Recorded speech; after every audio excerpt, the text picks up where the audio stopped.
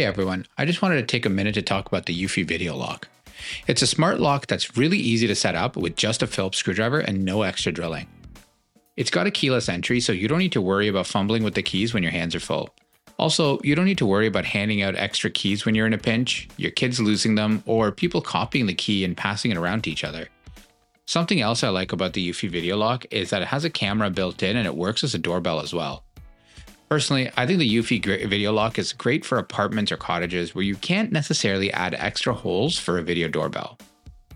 My favorite part about it, though, is that there isn't a monthly fee and your recordings are locally stored, so you don't have to worry about someone else owning your doorbell data.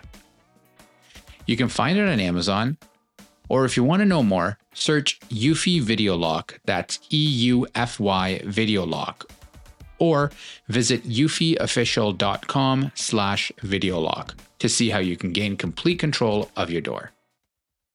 Introducing Wondersuite from Bluehost.com, the tool that makes WordPress wonderful for everyone. Website creation is hard, but now with Bluehost, you can answer a few simple questions about your business and goals, and the Wondersuite tools will automatically lay out your WordPress website or store in minutes. Seriously. From there, you can customize your design, pick your brand colors, and add blocks. No custom theme or coding required. You'll get content suggestions that you can keep or revise, and with Yoast SEO built in, we automatically help you get found in search engines. From step-by-step guidance to suggested plugins to an AI-powered help bot, our built-in tools make WordPress wonderful for everyone. Whether you're a beginner or a pro, you can join over 2 million Bluehost users.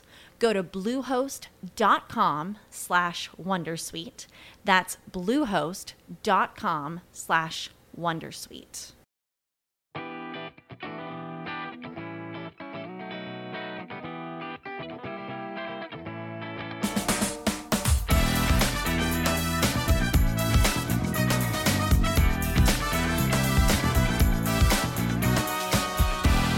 Hello and welcome to the Home Assistant Podcast. My name's Phil. Joining me, as usual, I've got Rohan. How's it going, Rohan? Hey, good. How are you? Good, thank you. And 2023.12 release. So we've got Frenck in the house. Frenck! Yoo-hoo! Hi, Frenck. End of year. It's sort of become like a tradition for us. So we thought, let's get you back in. Huh? Yeah, it's so good. It's so good. All right. Before we get too carried away, though, this episode of the Home Assistant Podcast is sponsored by Home Assistant Cloud by Nabucasa. Easily access your local Home Assistant instance remotely for a small monthly fee that supports the Home Assistant and the ESP Home project. Configuration is done via the user interface, so no fiddling with the router settings, SSL certificates, or any YAML. So yeah, I find Frenck, it so amazing you do that every time, just manually, right? There's no jingle here. I didn't even have to read that. I was like, I'm like, usually I stuff it up. There's usually one that I stuff it up. But I'm like, nope, Frank's here. I've got to act professional. I'm not going to read it. I'm just going to go off my memory. And I didn't stuff it. That's funny. So there we go. Well done. Thank you, Frenck. Welcome back to the podcast. We always love having you around. Yeah. Love the outfit. For those watching on YouTube, you can see Frenck in his Christmas attire, Christmas tree in the background. My hat. Very festive. Yes. Choo-choo. I love it. That's it. Yeah. Completely ready and done. It's the last of the year. End of the year is nearing. Yeah, Frank's already celebrating. He's got a little bit of eggnog behind him there. It's All right. So a couple of housekeeping things before we get into 2023.12. First of all, thank you very much to our new Patreon. So we've got George, Martin, Julian, Taylorman, and Chris. They are now patrons. So thank you for supporting the podcast. We really appreciate it. Awesome. Thank you. Frank, maybe you can explain to me a little bit. There's going to be a chapter 5 of Year of the Voice. Yeah. I was assuming it was just been a quarterly update. So chapter 4 would have been the last one. Like, what else is there to announce from Year of the Voice? Like, you've already done custom wake words. You want to spoil me here, though? What do you want me to do? No, I'm not. No, I'm not going to spoil it. No, I'm not. But there is another chapter this year, that's for sure, which will be December the 13th. December 13th right. on the Home Assistant YouTube channel. Cool. Yes, links in the show notes. Life. This is what happens. So one time I don't show up to a creator call and it's like, hey, we have this extra surprise You're the Voice thing. And it's like, okay, good. Thanks. Good job. No, it's like nice closure for the Year of the Voice, right? Do another chapter. Yeah. It was a great year, by the way, for the Voice. It was epic. So Frenck, obviously you work for Nabu. Any ideas on, is there going to be a year of next year? Do you think Nabukasa enjoyed the year of the voice? Like, I don't know. We're discussing, but I don't expect, well, it will not be the year of the voice, right? We now had the year of the voice. Yeah. By the way, to be clear, we'll not stop working on voice. Like, it's not over now or something. We'll continue working on it. But the focus is going to be different. Also, Mike, voice Mike, he will still be working for Nabukasa. It's not like he will be still there, and like we will continue on it. That's part one. What it means for next year, I don't know yet. We're trying to figure out, and we're not sure if we want to settle on a single team, maybe even but we're not there yet. So, right, open. Well, I think you did a great, you have Mike the Voice Hansen here doing all the voice stuff. You sort of focus down on the whole, year of the voice, and look what you've been able to achieve. So I'm sure if you do focus on something, then it'll be awesome. But understand does limit you to 1 year of. Yeah, but a year went by so fast. Like, what can you do in a year, right? I know. Do you see us getting a chapter 6? And then just continue updates to the voice, or will they just now roll into? I don't think there will be a year of the voice update anymore after this one, right? Because I don't expect it to be in the last 2 weeks of the year. After that, the year of the voice is over. Now, but you can definitely expect another voice-related stream in the future. I'm pretty sure. We'll continue developing that, and there's still so much we can do there. It's not done by far, but it is impressive, but it's not done. So I subscribe to Paulus's little newsletter that he sends out once a month. I encourage you. Building the Open Home, I think it's called. It's good. Nice little tidbits from around the place. In there, I saw Nabukasa has hit 30 employees. Isn't it amazing? Fantastic. So good. I think that's a big shout out to everyone who's subscribing to Nabukasa. Thank you so much. It is absolutely nice to be able to do that. And it helps. It's not just Home Assistant, right? It's also a ESP Home project. ESP Home also has 2 employees right now, right? Keith and Jesse. But in general, it's good that we're able to put out more and put in more thought in things as well. It's not just being able to put out more, but also more thought through things. Yeah. And it's actually interesting. Something I've thought of addressing in the past, but haven't really, but maybe now is a good time to do it since we have you, Frenck, is one of the things is, no, this is I promise it's a good thing.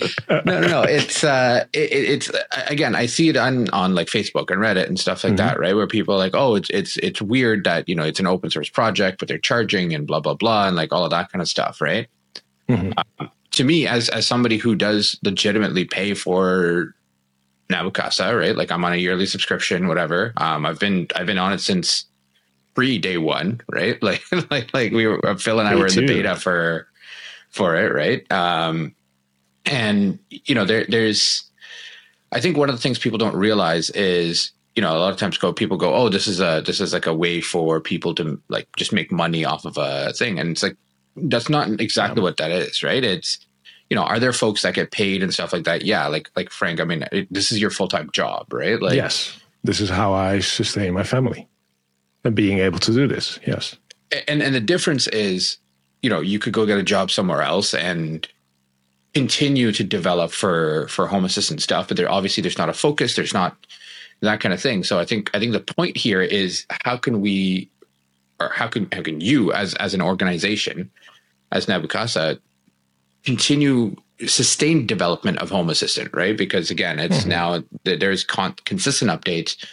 A couple of episodes ago, maybe it was last episode, we talked about the security, the vulnerability assessments that you guys did, and there's some more coming in this round, right? In this episode here that we'll talk about in a little bit. I mean, Frenck, I'm kind of addressing it, but as somebody that works there, I mean, any comments on that? No, you're totally right. We're not there's no investors in Nabukasa, right? There's no people we have to please or something. There's nobody in our necks that wants to see things like profit or something. This is for a way for us to sustain basically the open home, right? Not just Home Assistant, but also ESP Home and the Z-Wave.js projects and ESP web tools and whatnot, what else we do, BT Home. There's so many projects related to all the open home stuff that Nabokasa funds, which now Home Assistant itself is the biggest one and the most, well, if you're listening to this podcast, probably the one that interests you the most.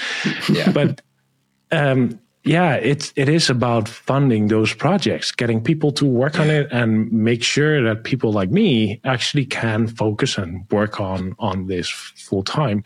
But along me at this point, 30 other people or 29 other people, basically. And that's just amazing. It's cool that we're able to do that, without having any, again, like people that require we have to do something. It's still focused on what we want to do with the product and with Home Assistant as a product then and as a project. Like, what does the community want? We built this for, if I look at myself, I think the thing that changed is basically nothing. If I look at myself back 6 years ago, that was more a stressful life for me. Like, I had a full-time job, I had kids at home, and I still try to push out 20 to 40 hours a week of Home Assistant. I'm not sure how I did that at the time. But that was because I liked the project. And right now I'm being able to focus on that, but I still do it for the same reasons. I like the project. I like the goals it has. I like what we do. And that's the driving factor behind it. Yeah. I think that pretty much sums it up. We all love to do what we do. Exactly. And I mean, at the end of the day, it is entirely optional, right? Yes. You don't lose any of the core functionality. I mean, you add some nicer, let's call it premium features, right? So that you don't need to go in and, again, as our ad read says, you don't need to fiddle with SSL settings or deal with certificates and all of that stuff, right? And port forwarding and so on and so forth. So it's, again, it's something I've actually thought of addressing for a while, and I just didn't want to get in a flame war on Facebook with people right? Maybe don't agree, and that's fine. And like in the end, like if you don't want to use the Nabokasa service, like that's fine too. In the end, we're able to do the things we do, and that includes like, well, getting people to work on Home Assistant full time, doing the recent research for security, right? Doing security audits. But also like basic stuff you will never think about, like running the forums. That's a huge beast. What to run that thing, right? Yeah. But there are many of those things that we can do now simply because there's funding. And Agreed. Keep it up. Nothing but positive, to be honest. Agreed. Something that randomly came up in my Google News feed was a blog post from GitHub, and they did their own, because Home Assistant is the second most popular open source project on GitHub for the past few years. Although one year they read I think it was 2021 for some reason Home Assistant wasn't in the top list. Which they didn't release a report in 2021, so that's interesting. Yeah, that'll do it.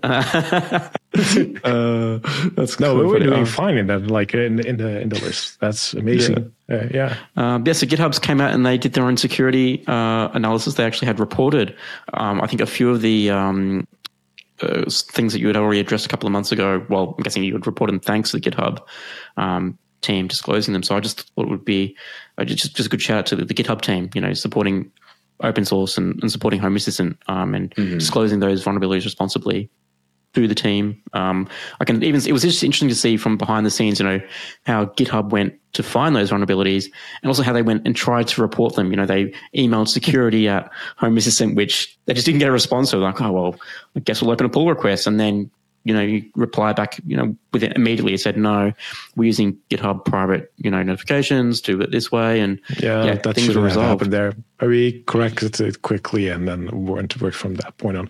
So at the time that the GitHub Security Lab actually started researching this from their own goodness, which absolutely amazing. Thank you so much for doing that.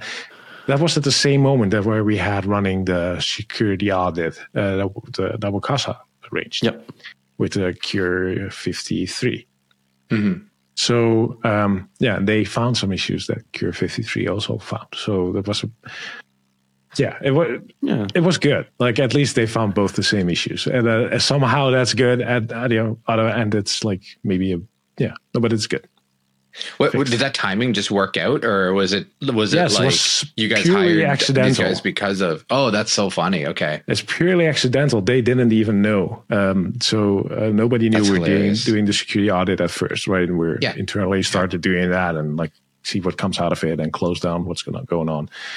And then they at the same time started to do on their own initiative also a security audit. So we got double audits. Nice. Wow, that's pretty cool. Good. Yeah. I think so. I think thank you to GitHub makes everyone's little home lab a little bit more secure. Yeah, I love that.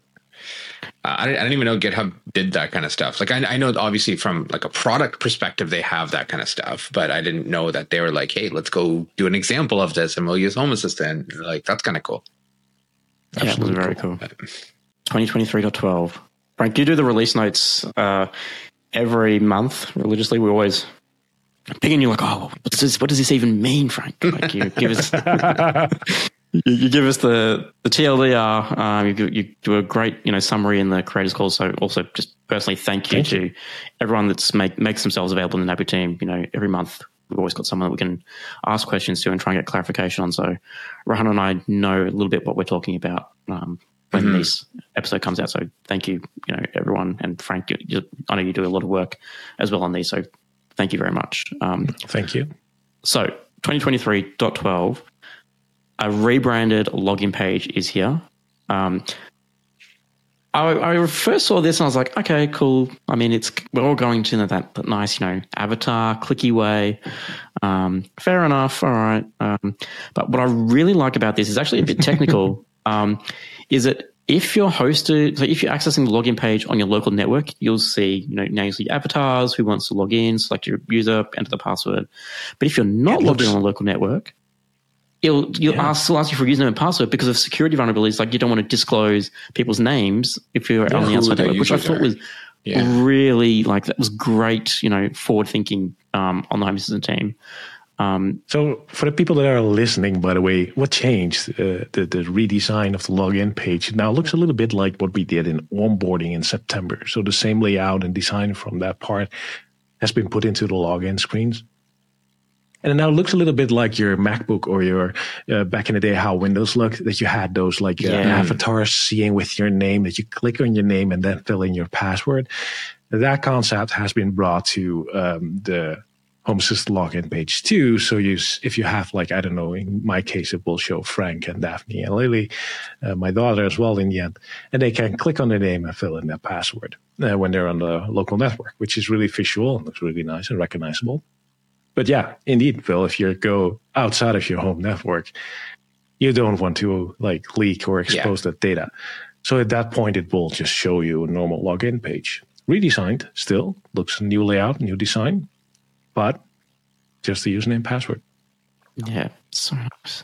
For the folks that are using it from a reverse proxy perspective, like let's say I have Nginx on the outside and stuff like that, does it pull in if you forward the external address, does it pull in, recognize that? So we changed the reverse proxy handling in Home Assistant, I believe, a year ago or something. I rewrote that part, which checks if the headers are correct. If not, Home Assistant will actually block the request. Cool. So you have your reverse proxy has to be set up correctly, otherwise Home Assistant would not even work. So we're pretty sure of that. And then because we know it works, we can also then know where the connection is coming from. So it will behave the same and correctly. Very cool. Right. There are two things that are not really visible in this, but what I think is really interesting. One is, have you ever forgot to check the Remember Me checkbox? All the time. Yeah. And then refreshing, like, darn it, I forgot to check that checkbox. Yeah. Okay. Yeah. So, well, if you now have the local login screen, you will not have that checkbox. And the reason why is because you're local. It will check it for you. It will not show that. So that will not happen anymore on a local network.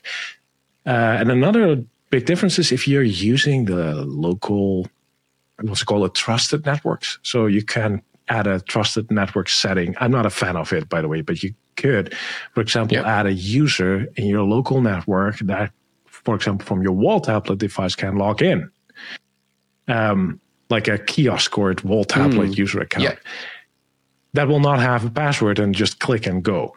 This works now in such a way that it's incorporated in that same screen. So you will see that kiosk user pop up. You can click it, but the login is now smart enough to detect that there's a local option available and will use that and will just not ask for a password. You don't have to switch different login methods anymore. So that's cool. It's also a nice optimization that has been done there. So I think this whole login stuff, it's now really friendly. It now says welcome home, which Madalena came up with, which is absolutely nice. And Matthias made the design. And yeah, I think it's a great improvement for friendliness in the home.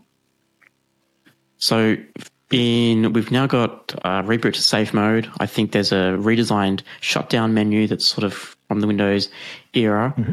When do we get Control-Alt-Delete to log into Home Assistant? Because I think that's the only missing feature coming. I know, right? Oh, wow. Yeah. It feels that close, huh?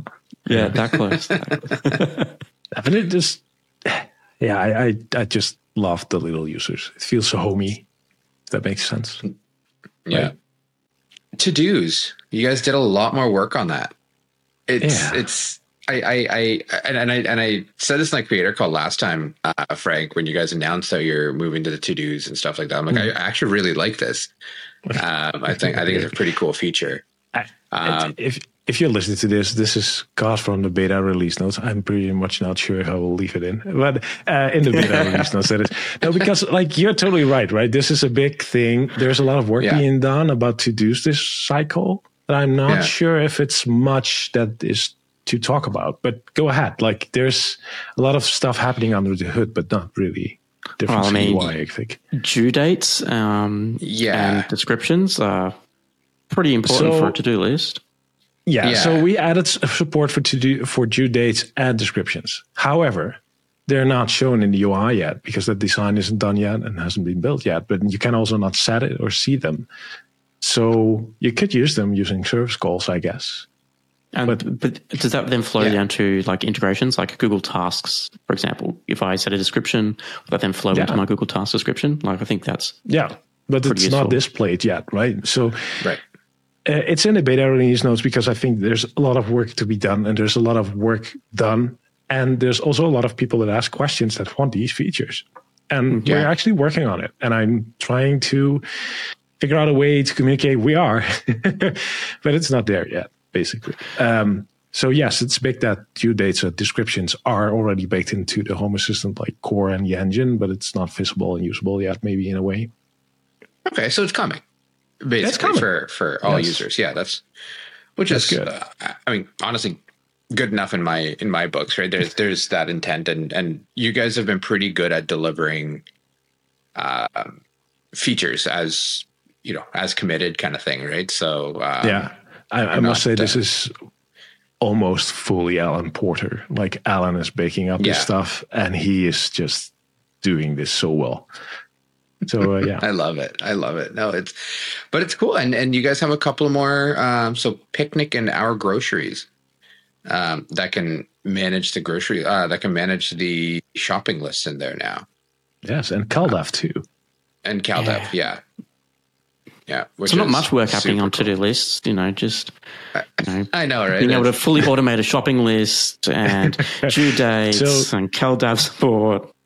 Yeah, well, CalDAV fully to the UI, also done by Alan, by the way. He had some spare time, I guess. I don't know what. And we have also 2 new services. One was requested a lot, how do I get all the items from my list? So there's now a service called To Do Get Items to get all the items from a list, which will, by the way, contain due date and description if available.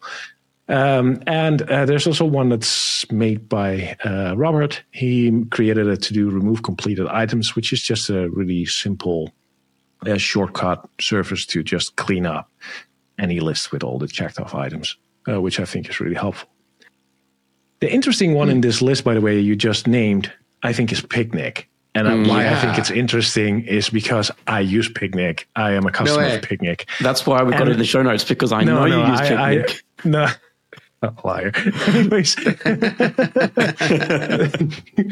Anyways, the cool thing about what it is, what else is in this release, which probably will, now I'm going through a chapter spoiler, but we have voice control for to-do lists in the cycle.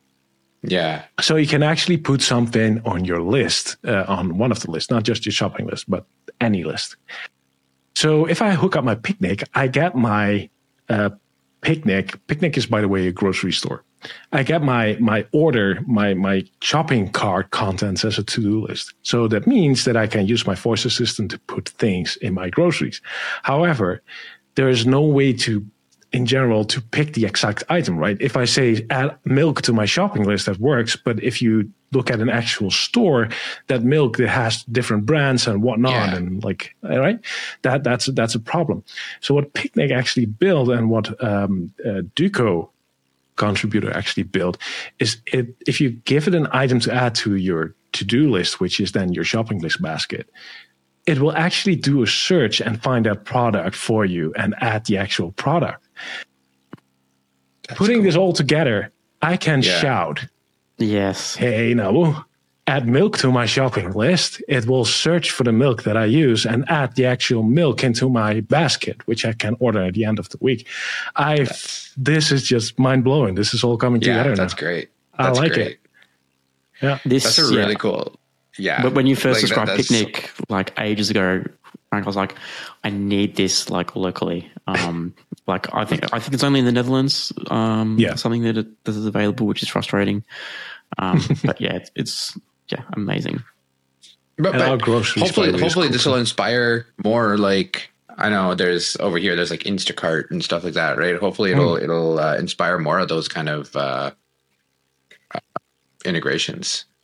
It's just cool to be able to shout to put something on your shopping list. I think that's a useful feature in general. Or groceries, by the way, is added this release as a new integration, which they have an app which you can then manage your grocery lists, and that's kind of nice that it's there too. You can just shout to put things on it.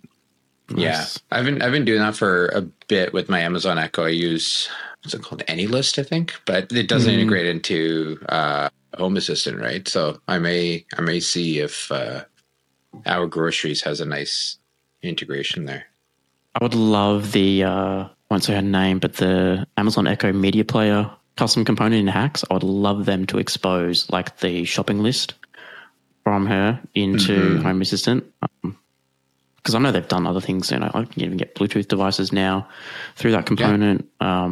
They had guard settings and media player controls. It'd be awesome if they could get access to that and then sync that with Home Assistant as well. That would be fantastic.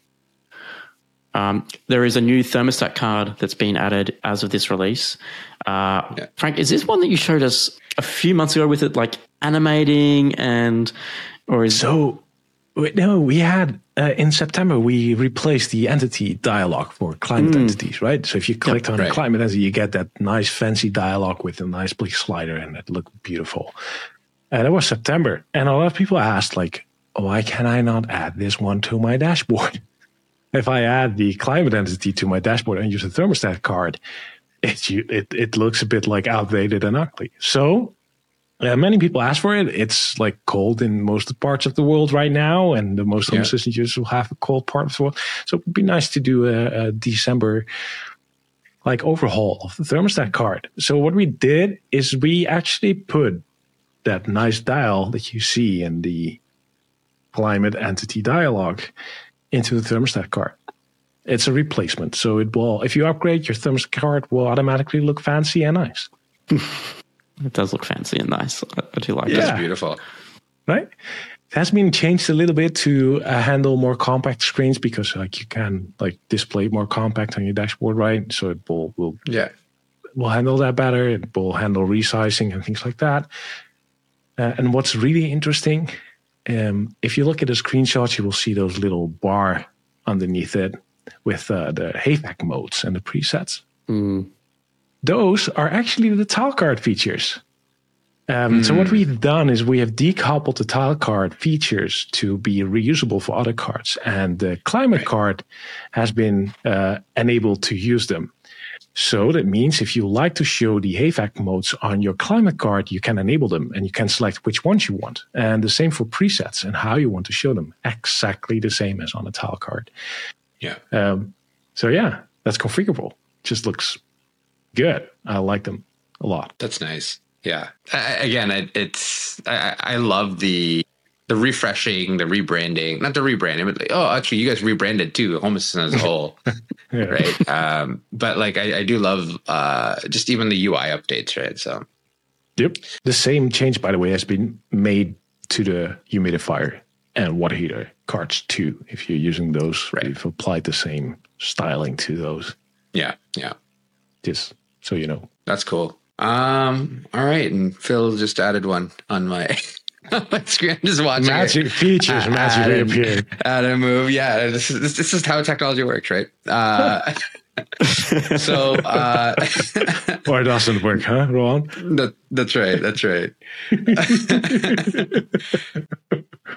There are now numbers for tile cards. So what that means is you can have number entities and helpers. And then that means you can start to say, okay, you can control that number entity from the tile card directly from there. And that means you can have like an up down button or a slider or stuff like that. So that's actually pretty cool. So now that means if I have some kind of a variable that I'm using just to control something else, I can, before that would have to be go in and set it manually and whatever. Now I can just have it right in the UI, move a slider, up, down button, whatever it is, and control that. Right. So that is pretty neat. I like a tile card so much.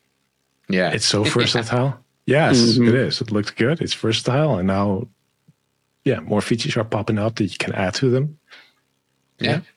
No, that's great.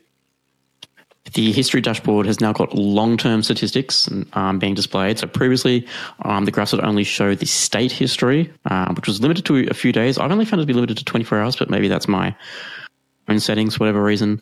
But yeah, so yeah, it's not very useful generally, but now you've got long-term statistics. So what, Frank, how like long-term stats are we talking? Like, is there a setting that people need to set to get long-term stats? Or we store long-term statistic until you manually maybe delete your database. I don't know, but we don't delete anything from long-term statistics at all. Nice. What's that's been in a cool? while. We've been doing long-term statistics since we introduced the energy dashboard, basically, right? That's why it was developed. It was developed for the energy dashboard. Then we rolled it out to all other places as well. But what's cool about this is that if you previously looked at the history page and you see a graph, the graph would stop. If you have the default settings, that would be 10 days. So if you go back further than 10 days, the graph would end.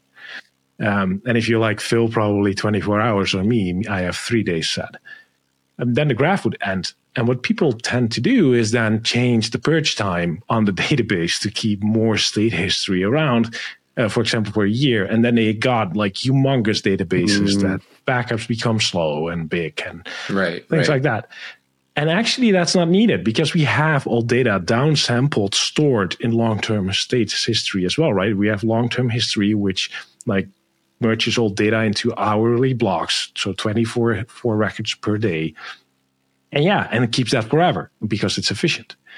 So what people can do now is just change your purge time back to, 10 days, 3 days, something like that, something same. Right. Have smaller backups because the history page will now pick up that long-term statistic history. And it will show you in the graph if it's using the states history, which is a normal blue graph, and the graph becomes light blue once it starts using the long-term statistic. But you can go back in history, which is just fine. It works now, even without storing gigabytes of data. I think this is a good feature. And which Carwatts, or his name is Tim, I believe, it has done really well. Yeah, that is really nice. And it's fast, by the way. Like, I queried my power and energy usage on my Raspberry Pi 4, which is a Home Assistant Yellow, and it just pops up a whole year of energy in like a second. Like it's so fast. All right, so default dashboard options. So as you may have already seen, when you first log in, first install, Home Assistant has a default dashboard there, and typically it's everything, right? That's in your entities database. Basically, gets populated in the default dashboard.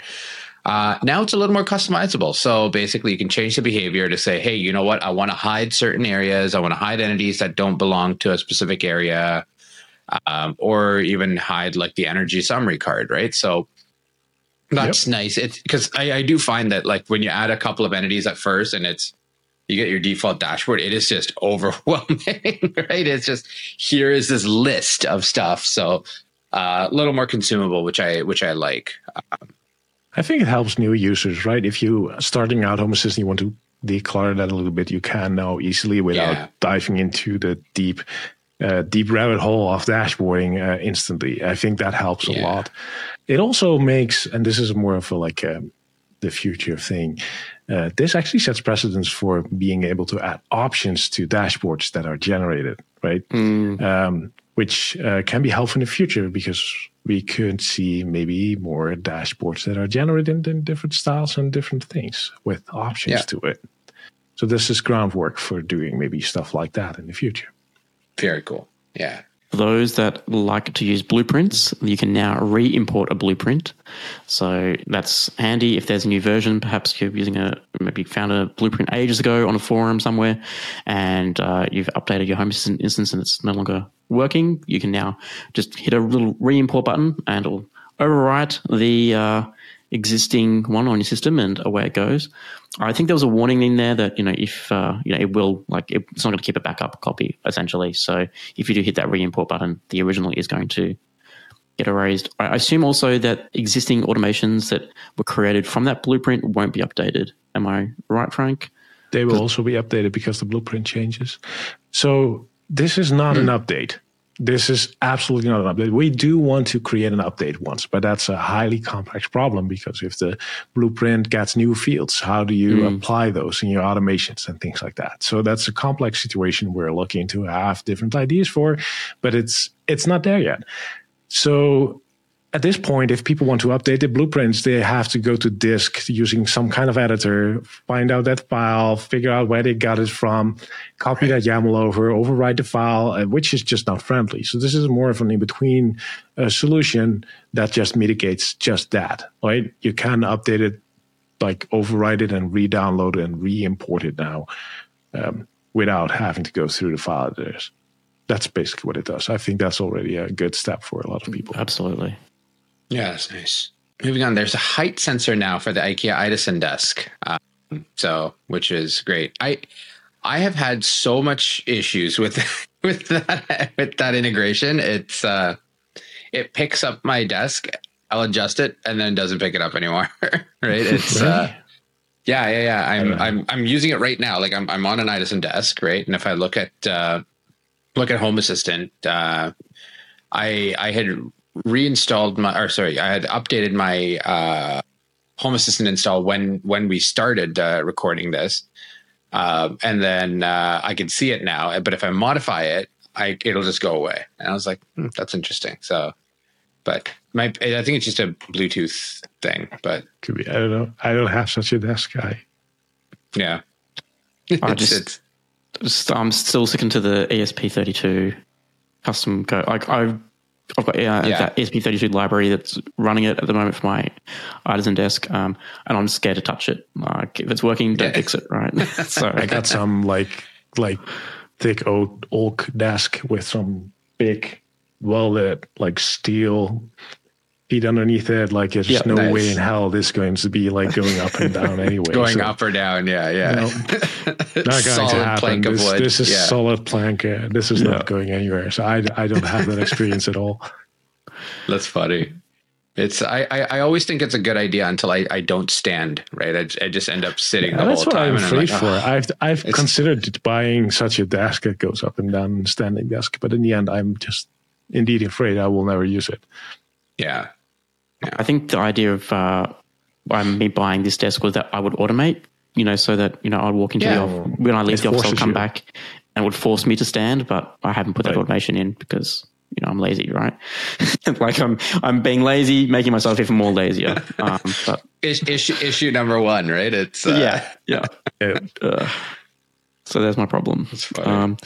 The official Roborock integration can now display maps. So if you have your Roborock vacuum cleaner integrated in Home Assistant, it will now display the map of your home, and you can see where the vacuum cleaner has been. And image entities. Image entities. Those are provided as image entities, so you can use and automate them even. Yeah, I know. I'm using the custom one, and there's a Roborock card that you can use, and it's actually really nice. You can click and drag zones all within Home Assistant. Like if you wanted to, you don't have to open the Roborock app, which is amazing because I hate opening up an app. I just do it all from Home Assistant. So yeah, like I think the Roborock integrations, both the official one and the custom one in Hacks, are really good to see getting worked on. And also we've got in this little section here, we've got better YAML error messages. I am a big YAML user, so I was very happy to see there's any updates to YAML error messages. So yeah, we can improve all error messages that originate from manual YAML configuration. So the messages should be now more detailed, more readable, and point out correctly which line and file the error is located at. Frenck, does this support packages? Yes, no matter how deep you packaged and included and merged things, it will no longer say something in line question mark on line file question mark. Yes, that's gone. It will now actually tell you where it is, which is absolutely stunning. Eric did a great job there. But yeah, a little bit it's a bit ironic, right? We're moving away from YAML on so many places, but now it's fixed. And that's good, by the way. It's good that it's fixed because especially if you like writing your automations and scripts in YAML, this will be a great help. And there's still people that use it, right? So again, Phil, like you said, absolutely. You're still using it, whatever. So it's, No, that has been my biggest, I would just hit the reload button and go, sorry. Or I'd check, is this configuration valid? Nope, sorry, there's an error on random, question mark. Yeah, we changed that. I even didn't write that part, but there are more changes in this regard. So if you try to reload or restart Home Assistant, it will now figure out under the hood if there's a difference between can I start or is this just an error that I can start up with? Yeah. And previously, if you would have an integration that doesn't exist, it would block restart because it's in your YAML and didn't exist and then something is wrong. But actually, Home Assistant nowadays is really resilient and can start up in those cases. So that's also something we fixed. We now figure out which error is actually blocking Home Assistant from starting versus which one will generate a warning. And in case of a warning, it will just continue to restart and then warn you afterwards because it doesn't fully break the system. Even to the level of which automation is broken now. I remember previously, if you had one automation that was broken, that's it. All of the automations were done, right? Now you can see the UI. No, this automation is disabled because it's got an error. Go and fix it, sort of thing. And the rest keeps working. Yeah, exactly. That's cool. Which is great especially when you're testing automations and stuff like that, right? It's Yep. All right. So let's talk about some of the new integrations that came in, starting with Linear Garage Door. So there you go. For those of you that are not big fans of MyQ right now, if you are switching them, Linear Garage Door is a great option in this case. I know, right? Sorry. Who is MyQ? It's again, that's been I think I've aired my frustration about that one a few times in the last few years, right? And then it's just nail in the coffin now. But Linear Garage Door is now there. You can now go in and control any doors that are Linear branded. And My Permobile, I think I pronounced that correctly. You can now provide various sensors for your Permobile wheelchair. That's fantastic. Nice. I like that. I love this one. Yeah. If there's any superb use case for a home automation system, it's people that have disabilities, right? And being able to provide information and integrate with things like this, I think that's beautiful. Mm-hmm. Yeah, absolutely. Yeah. Well, we had like Peter on a couple of episodes ago, right? Like mountain bike accident, bam, broke his neck, and now he's in a wheelchair. So, like, and he uses Home Assistant, right, to turn the lights on around the house and all that. So, yeah, fantastic. Like, I love when Home Assistant can really, help people like that. Yeah, so. yeah, 100%. Totally agreed. We spoke about this, but our groceries, from a shopping list perspective, is in here as well. We've got V2C, so you can control and monitor your local V2C Trident EVSE. I'm guessing that's an electric vehicle something. Charger. So, it's a charger. Yeah, charger. There you go. Yep.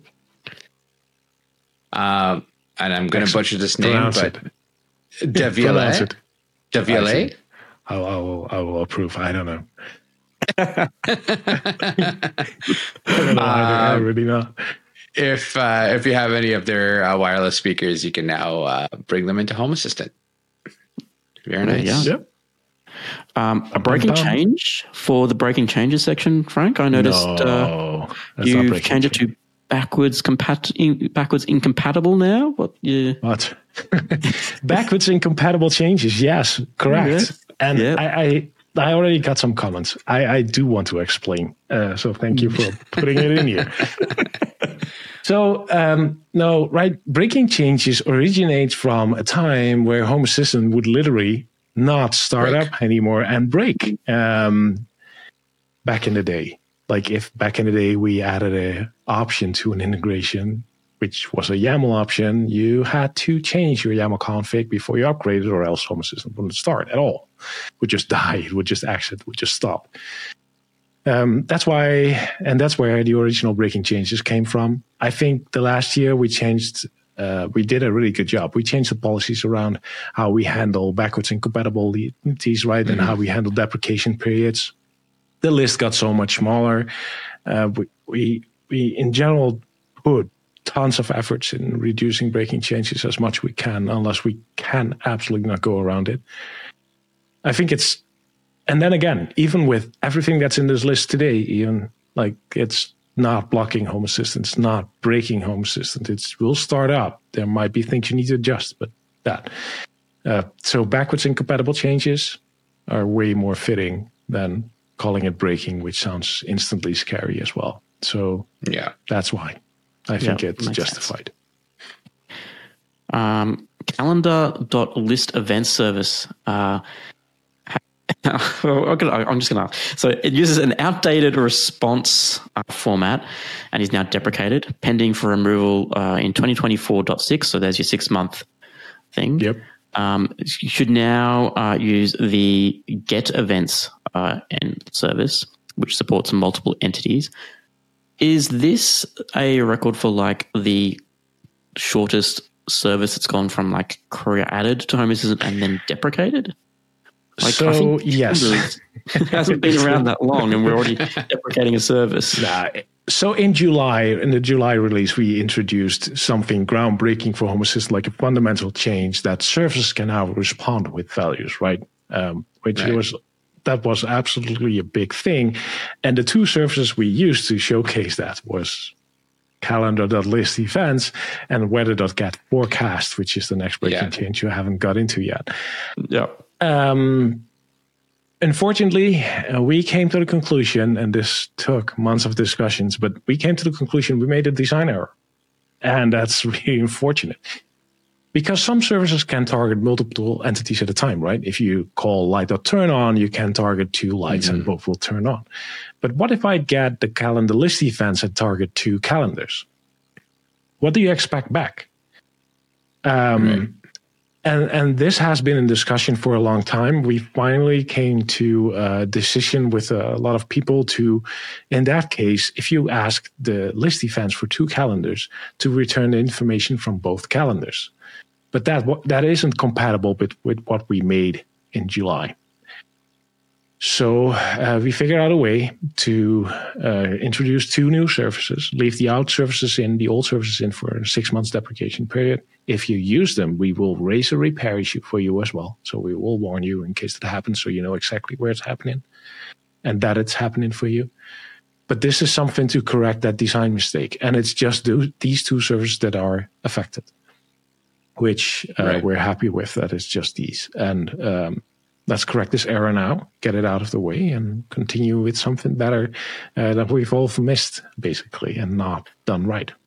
Yeah, I guess the good thing is that they are, fairly new services, right? So the longer you leave them unfixed, the more people use them. And yeah.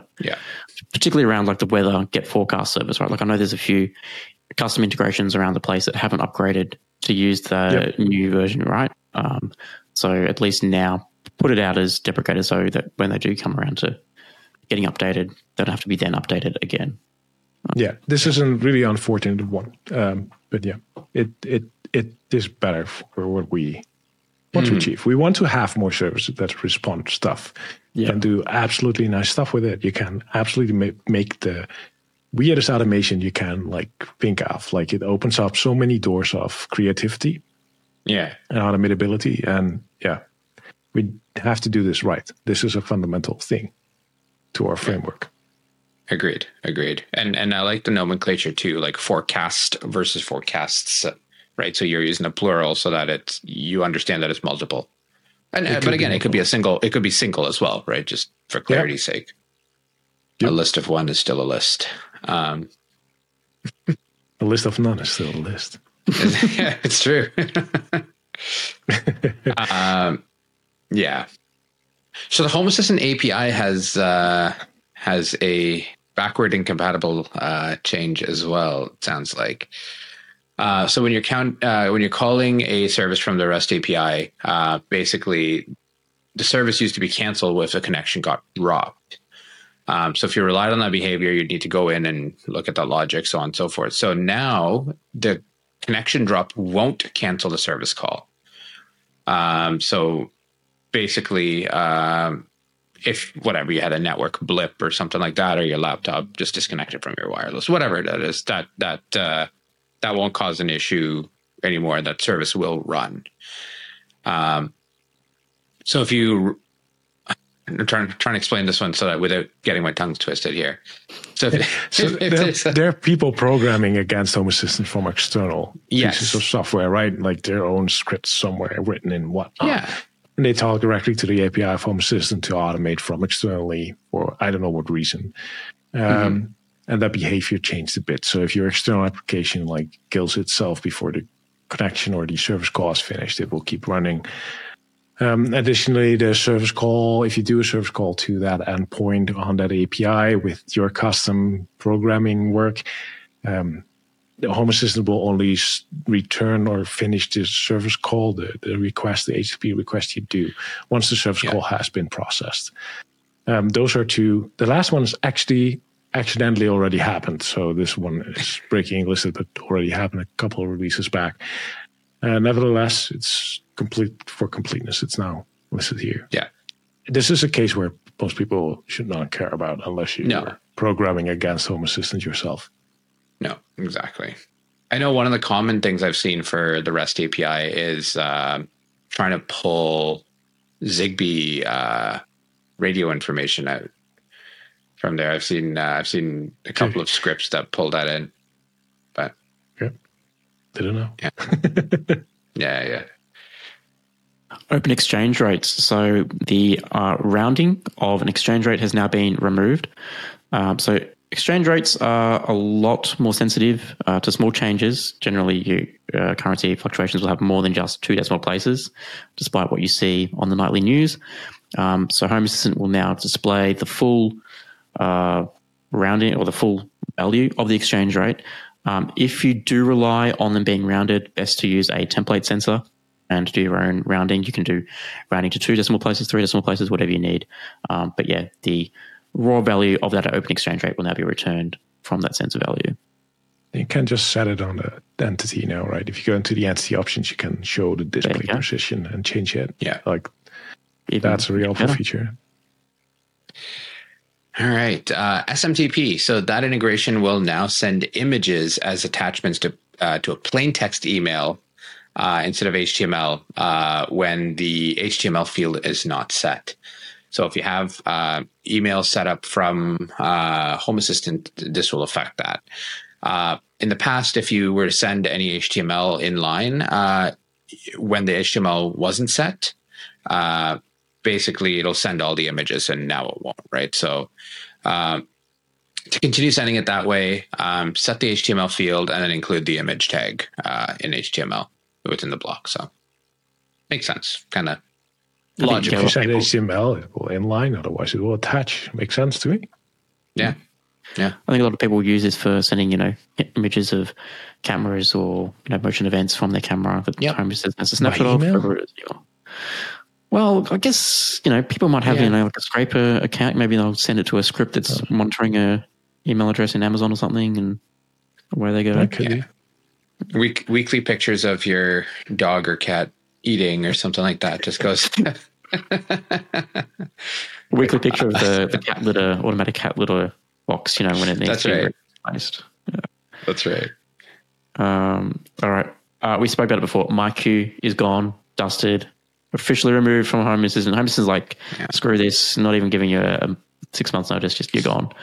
In case you have missed it, there's an extensive blog post about it on why it's gone, right? So in case you listen to this and are wondering what the hell,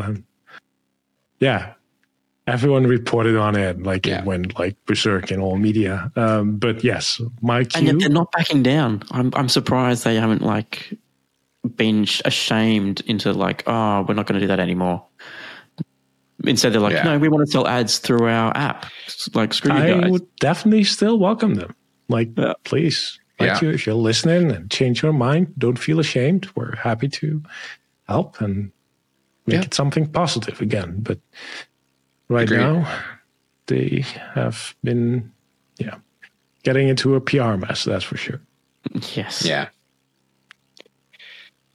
All right. EQ3 Bluetooth smart thermostats. I guess that function, that entity is just, or the integration is just not worked for a while. So it makes sense to pull it out. Old Bluetooth stack. Yeah. Gone. All right. So that's it for the breaking changes, aka the backward incompatible change. We'll probably keep it calling backwards breaking changes for a long time, I guess. But yeah. No, I like that. And that's the last release of the year, 2023. Frenck, what's your favorite feature of 2023 that you can? I've been to them all before this this recording, and I'm like, what would be? I kind of try to anticipate on this question, and I've looked at it, and I have no idea. There's so much goodness in here. I really like all the new entity dialogues. I think they look slick in general. I like everything that happens to the tile card. I think that thing is really versatile and makes up for very good dashboarding in general. I love a lot of the language stuff we did this year because I think it helps with usability for many users.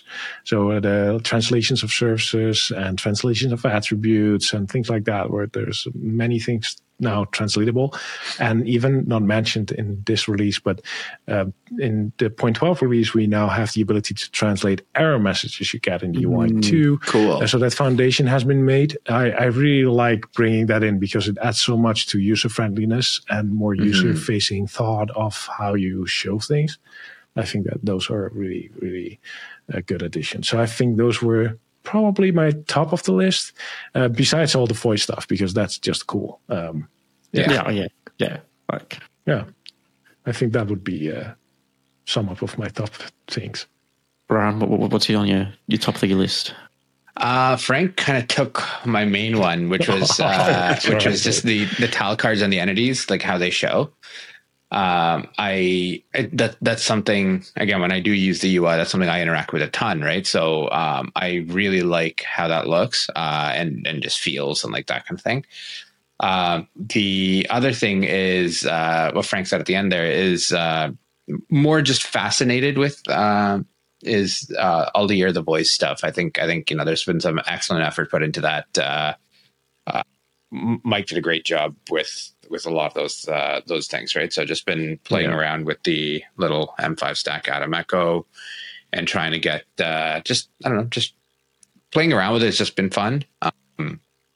And eventually I'd love to sub out my Amazon Echoes for that at some point. But I guess I want to see what Chapter 5 has in store. So, yeah, those are my two big ones. Nice. Well, I think if I was going to choose two, seeing as you both not choosing your favorite, you're going to go two, it would be calendar and the to-do list. The calendar was 2022, mate. Okay. Oh, it was December 2022. Wow. What about, like, sorry, actually, no, I don't know why I'm confused. My apologies. I've got confused. No, it's my curse. I remember like which one is where and which release. Like this was created by Alan in December 2022. It was the Christmas gift of December last year. It was. My apologies. What I confused there is the returning, like the list events and the response, like the return values. That has ultimately changed the way I interact with calendars now. That's why I primarily use it. List events has really changed it, and to-do lists. I think I'm going to get really big into that.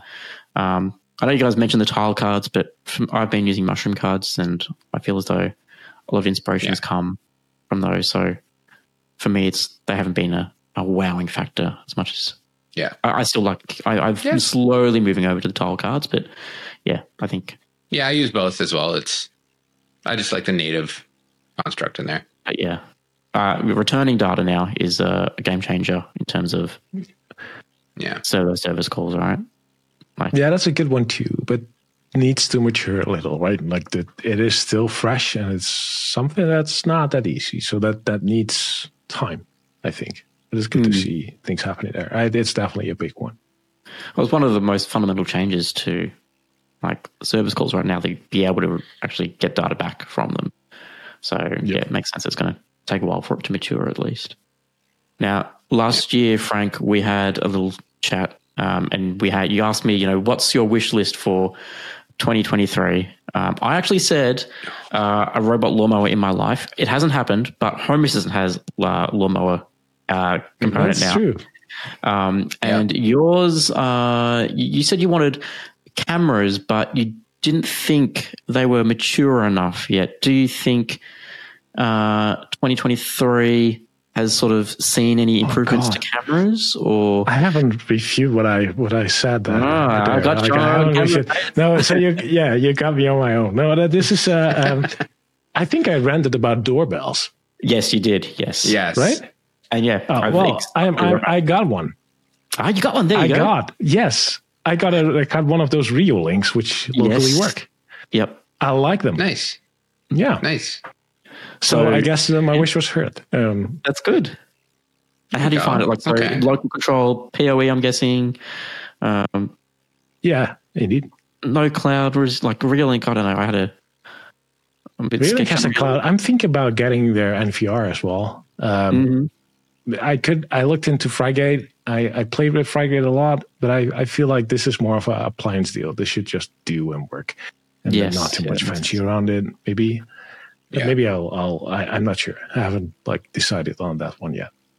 There you go. Nice. But wish was doorbells fixed. There you go.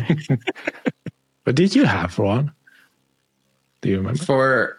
Warren wasn't here last year, so I wasn't there for last year. I wasn't here. That's true. You weren't here. I did have a wish list. I don't remember what it was. I don't think I ever said it on the show. Yeah. I wasn't here for that one. Was that? Did it even get answered? If you don't put it out there for it to be wished, does it even become fulfilled?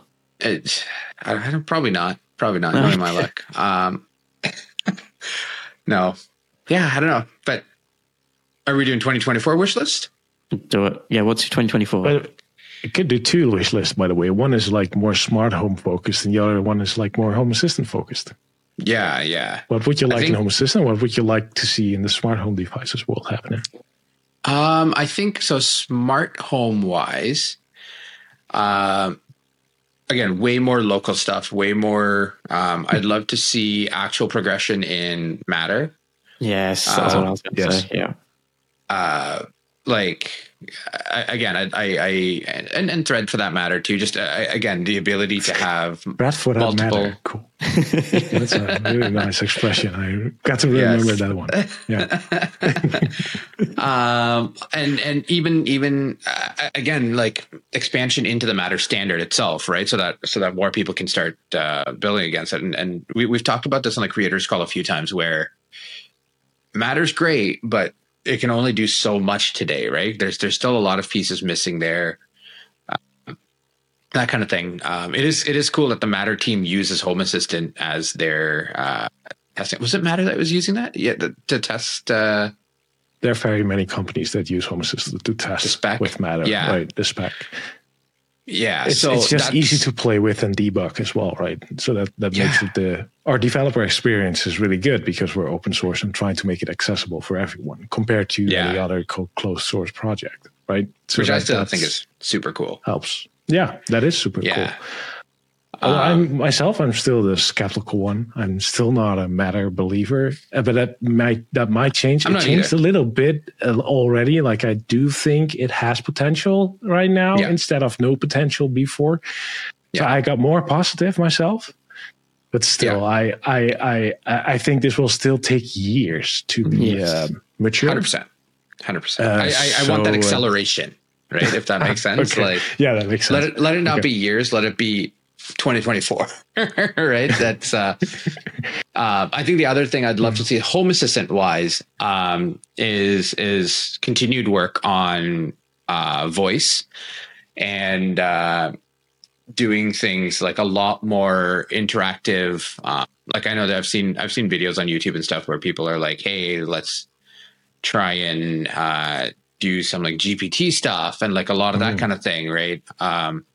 I'd love to see some kind of local GPT instances, so on, and then that powering voice as well. So like I can be like, today I to my Amazon Echo, like myself or my wife or whoever, would be like, hey, I don't know, tell me about the country of something or the other, right? Like and like or give me information about this, right? And which is great, it does. Home Assistant voice today is a single point thing, right? So, and even in terms of understanding the way people talk and stuff like that, right? Nuances like turn on the light versus turn the light on versus different things like that, right? So I think it just allows for a ton more flexibility there. So I don't know. I'd love to see something like that. Like I don't want to use OpenAI. I don't want to like I don't want to use their like cloud entity, right? I want to see it locally if that's possible. What's so cool about the voice this year is there's so many parts to a voice project, right? And we've been able to put that out and show actually the whole progress, right? Over all the chapters that happened. And when the first chapter came out, people were like, but hey, why can't I talk to it? I do have to write. The first iteration was writing to it in text. Yeah. But it was about intent processing, and then we came up with voice, but had no wake words. And then everyone's like, "Where's the wake word?" So finally, chapter 4, the wake word came. But this is like the whole train that's happening, right? And the whole pipeline, as it's actually what it's called inside Home Assistant as well, is now there. Now, the next part of the journey is like making each of those parts better and expanded, I guess, which is the exciting part now to see that happen. And but that is there. You can now easily swap things out or improve parts of things. And I'm really looking forward to that. I agree a lot. Yeah, I'm excited. Good. Phil? I'm gonna go. I don't want to go Home Assistant. I want to go Nabu Casa. I would love to see Nabu's next foray into hardware. I suspect, or I think we've had a big journey on Year of the Voice. So I'm assuming there's going to be some hardware to handle that. That's fine. So I'm not going to waste a wish on that. I would like the Nabu Casa's next hardware to be into the control, like the tablet on the wall hardware sort of.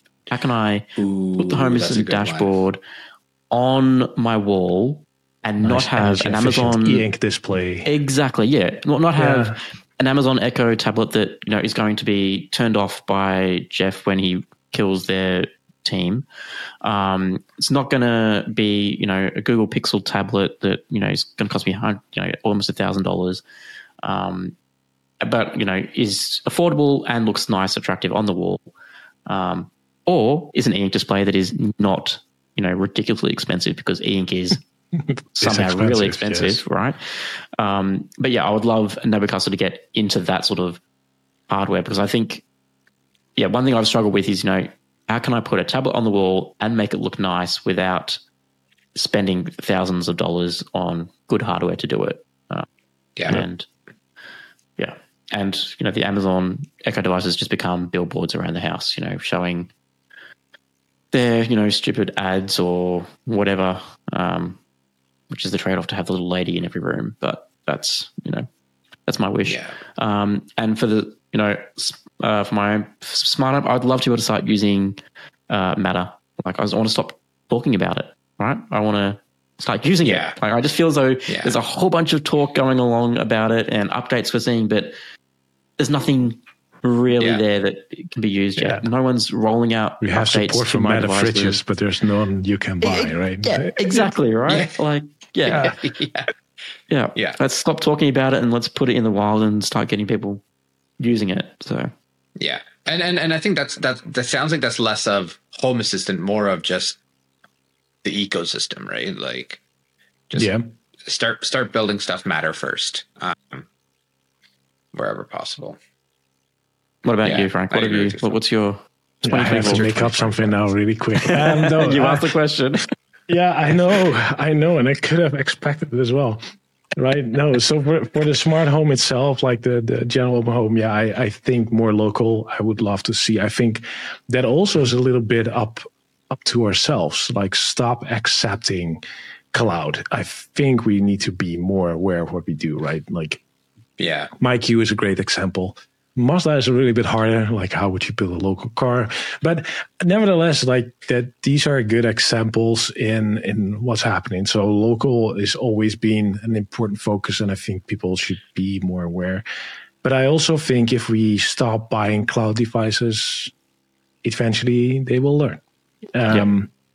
So I agree with Ron's stance, like more local devices in general. If that's Matter, that's fine. Matter is local, that's good. But anything will do.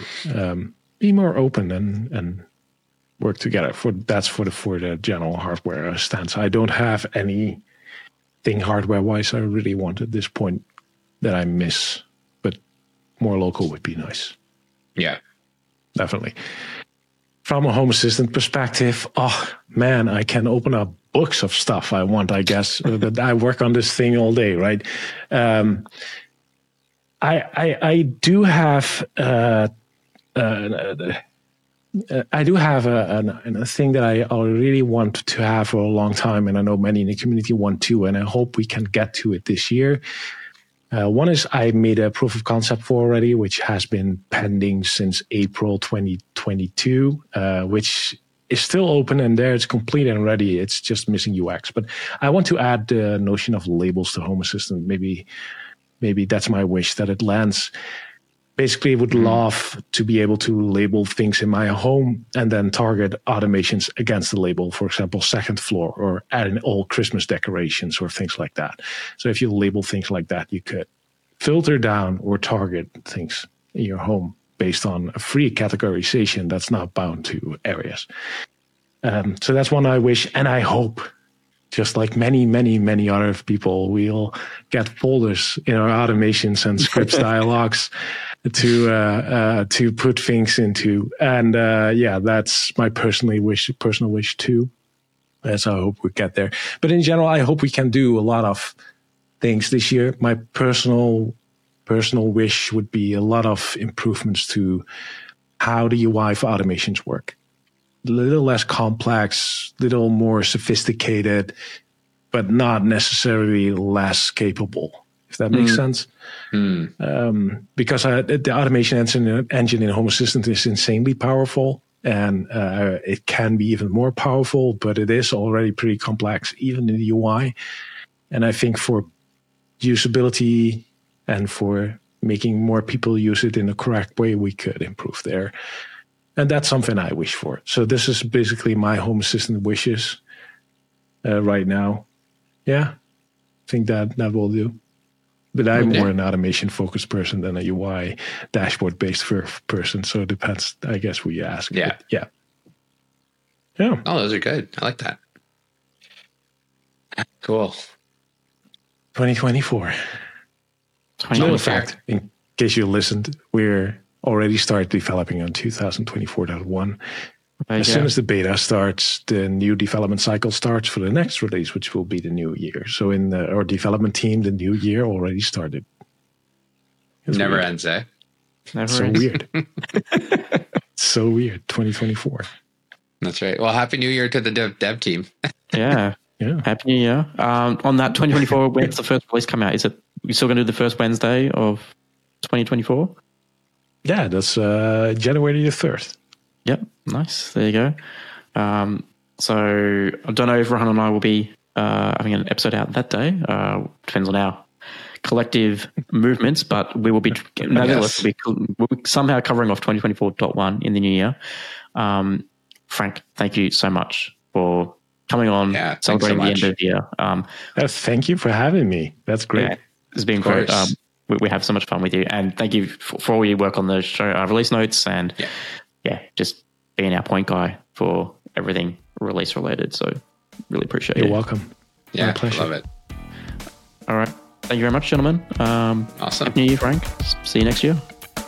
Have a good one. Happy holidays. Take care. Happy holidays. Cheers. If you want to share your Home Assistant journey or come on as a guest, reach out to us at feedback@haspodcast.io. That's HASS podcast.io.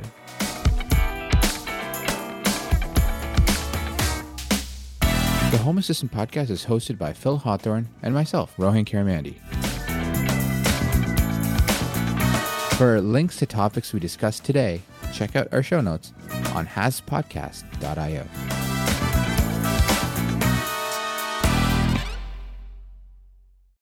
When you need mealtime inspiration, it's worth shopping Kroger, where you'll find over 30,000 mouth-watering choices that excite your inner foodie. And no matter what tasty choice you make, you'll enjoy our everyday low prices, plus extra ways to save, like digital coupons worth over $600 each week. You can also save up to $1 off per gallon at the pump with fuel points. More savings and more inspiring flavors make shopping Kroger worth it every time. Kroger, fresh for everyone. Fuel restrictions apply. Save big on brunch for mom, all in the Kroger app. Get half gallons of delicious Kroger milk for $1.29 each. Then get flavorful Tyson natural boneless chicken breasts for $2.49 a pound, all with your card and a digital coupon. Shop these deals at your local Kroger today, or tap the screen now to download the Kroger app to save big today. Kroger, fresh for everyone. Prices and product availability subject to change. Restrictions apply. See site for details.